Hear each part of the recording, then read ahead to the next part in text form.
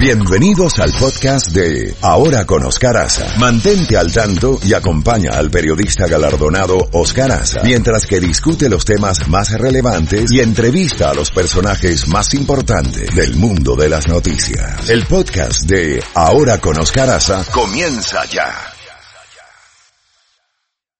Z92. En Ahora con Oscar Haza, contacto directo con Jacobo Goldstein. Levántate en la mañana. Bueno, las 7:30 minutos ya tenemos a Jacobo. Jacobo, buenos días. Hoy hay elecciones primarias en la Florida, Arizona y Illinois, porque las de Ohio han sido pospuestas, así como la de Luisiana, Georgia y Kentucky. Buenos días, ¿qué te parece? Bueno, me parece bien. Ohio es un estado súper clave, Oscar. Es clave en las elecciones que se hubiesen llevado a cabo el día de hoy y va a ser clave en las elecciones presidenciales del 3 de noviembre. Ahora, el problema de la forma en que se manejó lo de Ohio es el gobernador Mike DeWine había estado pensando, dijo lo vamos a hacer, se fue a las cortes, un juez federal falló de que se tenía que seguir adelante con esta votación. ¿Y qué hizo el gobernador? Le habló al secretario de Estado del estado de Ohio y le dice, mira, cancelemos esto debido a problemas de salud. Y sí existen problemas de salud, pero como te digo, esta cosa, ya cuando se pone en duda el poder judicial, entonces las cosas se pueden complicar enormemente. Los estados que ya habían anunciado previamente, como Georgia, y creo que Kentucky estaba en esa lista, y había otro país ahí que se escapaba. Luisiana, Georgia y Kentucky. Que son estados importantes, pero habían anunciado con tiempo. Lo que pasó en Ohio es que todo estaba listo. Las listas estaban listas para la votación, las mesas estaban listas, los voluntarios, que son los que manejan esto, todo el mundo estaba listo, y a última hora se les dijo no, y este va a tener repercusiones por un lado u por otro. También tenemos el hecho, Oscar, de lo que está sucediendo en la Casa Blanca. Ayer el presidente Trump salió con todo el grupo de personas que él ha designado, después de haber nombrado al vicepresidente Mike Pence como el que va a dirigir esta labor federal, con instrucciones del presidente, por supuesto. Tenemos a todos los servicios de salud federales y tenemos al presidente también abogando directamente con la empresa privada, con manufactureros de medicinas, con compañías de seguros. Es como una acción conjunta, pero ayer el presidente salió en un tono mucho más realista, si esa es la palabra, porque en las apariencias previas del presidente pues estaba hablando con mucho optimismo que esto se va a arreglar pronto, que no es tan grave la cosa, pero por lo visto ya ayer sí salió diciendo la cosa es grave, no sabemos cuándo va a terminar. Se refirió a que su hijo le había preguntado, papá, ¿esto cuánto tiempo va a durar y cuán serio es? Y él dijo, bueno, le dije a mi hijo que esto puede tomar tiempo hasta después de julio, y que la cosa es seria, y sí lo es. Tenemos al estado de California, Oscar, tenemos ahí a la ciudad de San Francisco, 7 millones de habitantes en el área metropolitana de San Francisco. ¿Y qué pasó? Salió una orden de que San Francisco está totalmente cerrado. La gente debe de irse a sus hogares y quedarse en sus hogares y solo salir cuando sea por razones médicas o a recoger alimentos. Y eso, estamos hablando de una metrópolis de las más grandes e importantes de los Estados Unidos. Así es, Jacobo. También tenemos que España confirmó 150 nuevos muertos y casi 2.000 contagios por el coronavirus en 24 horas. Oye eso.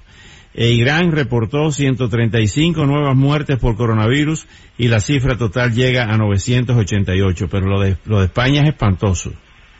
Así es, y hemos visto, creo que contigo comentamos, Oscar, que Angela Merkel en días recientes dijo que el 70% del área de Alemania estaba con el problema.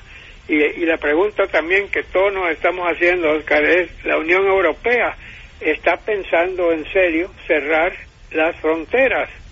Una de las cosas que ha sido exitosa de la Unión Europea es fronteras abiertas. Ahora se está hablando de ver si se puede votar que se cierren todas las fronteras dentro de ese organismo. Y por otra parte también tenemos la pregunta obligada, el Brexit, la salida de Inglaterra de la Unión Europea. ¿Puede esto terminar que Inglaterra vuelva o esto puede tener algunas otras repercusiones? Recordemos que el presidente Trump ya ordenó que no se reciban en Estados Unidos vuelos provenientes de toda una serie de países europeos.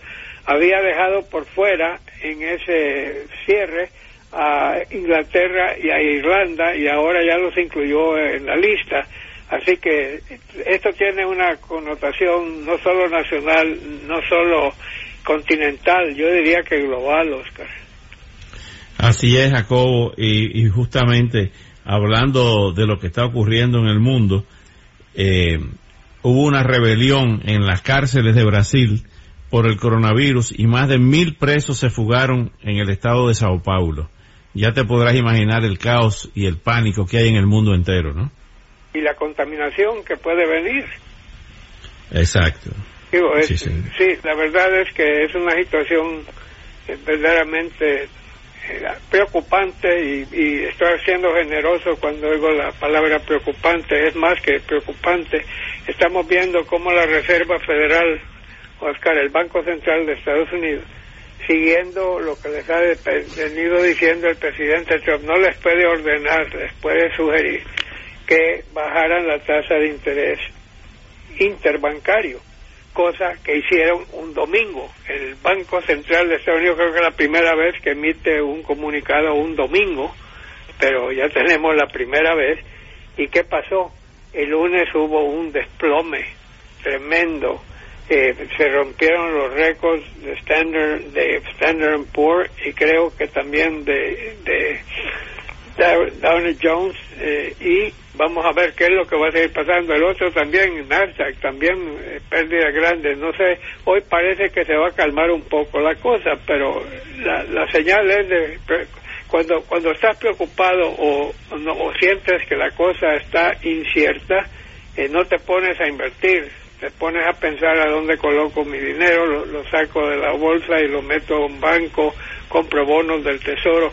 La Reserva Federal, Oscar, también autorizó la compra de $500 mil millones de bonos del Estado para fortificar eso. Se están tomando toda una serie de pasos, pero todo también va a depender de la ciudadanía.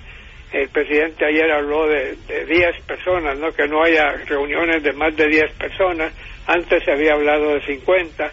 Se han cancelado tantas cosas, Oscar, lo hemos visto. Inclusive hoy supe la noticia que el famoso Kentucky Derby, la carrera de caballos más importante del mundo, por primera vez en su historia, no se va a llevar a cabo en la fecha indicada, si es que se va a llevar a cabo más adelante, que está por verse. Bueno, mientras tanto, recordar que aquí la parte de Ocean Drive entró en toque de queda anoche, donde estaban los muchachos del Spring Break. También los bares, los restaurantes, como informáramos ayer, en ciudades como Nueva York y Los Ángeles, también están cerrados. Y es algo sin precedentes. ¿Qué va a pasar con los pequeños negocios? ¿Qué va a pasar con los minoristas? Realmente, si van a desaparecer, porque la gente no está saliendo a comprar negocios. Hay gente, Oscar, que se está quedando sin trabajo, sobre todo en restaurantes, donde muchos de los empleados no son empleados a tiempo completo, sino que son contratados por X cantidad de horas, no tienen plan de salud, no tienen plan de retiro. Digo, todo eso va a ir sumando y sumando y sumando, y tenemos que unirnos como país, tenemos que pensar no solo en nosotros mismos, sino que en nuestros vecinos, en nuestros compañeros de todos. Tenemos que pensar en forma de ayudarnos todos. yo te doy la mano, tú me das la mano, los dos colaboramos en esto. Fíjate cómo esto ha pasado a un segundo plano, la parte política, Oscar, cosa que nos tenía todos ocupados las 20 horas del día, ¿no? Ahora es esto los que nos tiene preocupados y tratando de ver qué es lo que se puede hacer. Yo sé que hay muchos países que están llevando a cabo sus laboratorios, investigaciones, tratando de encontrar medicinas. El presidente Trump le ha dicho a los estados que no dependan solo del gobierno federal, que ellos mismos busquen la forma de conseguir mesas, de conseguir, colchones, de conseguir hospitales, de ver que se pueden construir hospitales de campaña. Creo que esa es una de las cosas que se ha pedido a los ingenieros militares, que son expertos en hacer, digamos, hospitales de campaña y todo eso.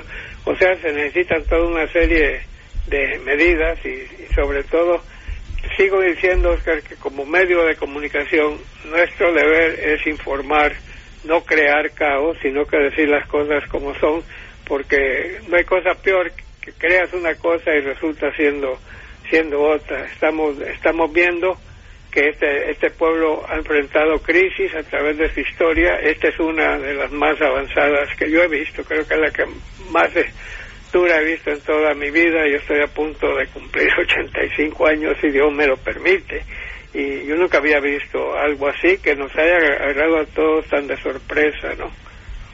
Así es, Jacobo. Bueno, Jacobo, cuídate del mapa genético, todos tenemos que cuidárnoslo, y vamos a repetir más adelante las recomendaciones de los médicos, las recomendaciones para evitar el contagio con el coronavirus. Es algo también de la higiene personal de cada quien. Sí, Oscar, no sé si tú ya viste el dato, el último que yo oí. En este momento en Estados Unidos 4.400 personas contaminadas y 87 que ya han fallecido. Eso es lo que se sabe, y que de los 50 estados de la Unión Americana solo hay uno que no tiene a alguien contaminado, y es Virginia Occidental, West Virginia. Así es, Jacobo. Bueno, mañana le seguimos, Jacobo. Dios mediante. Bueno, cuídate mucho. Bueno,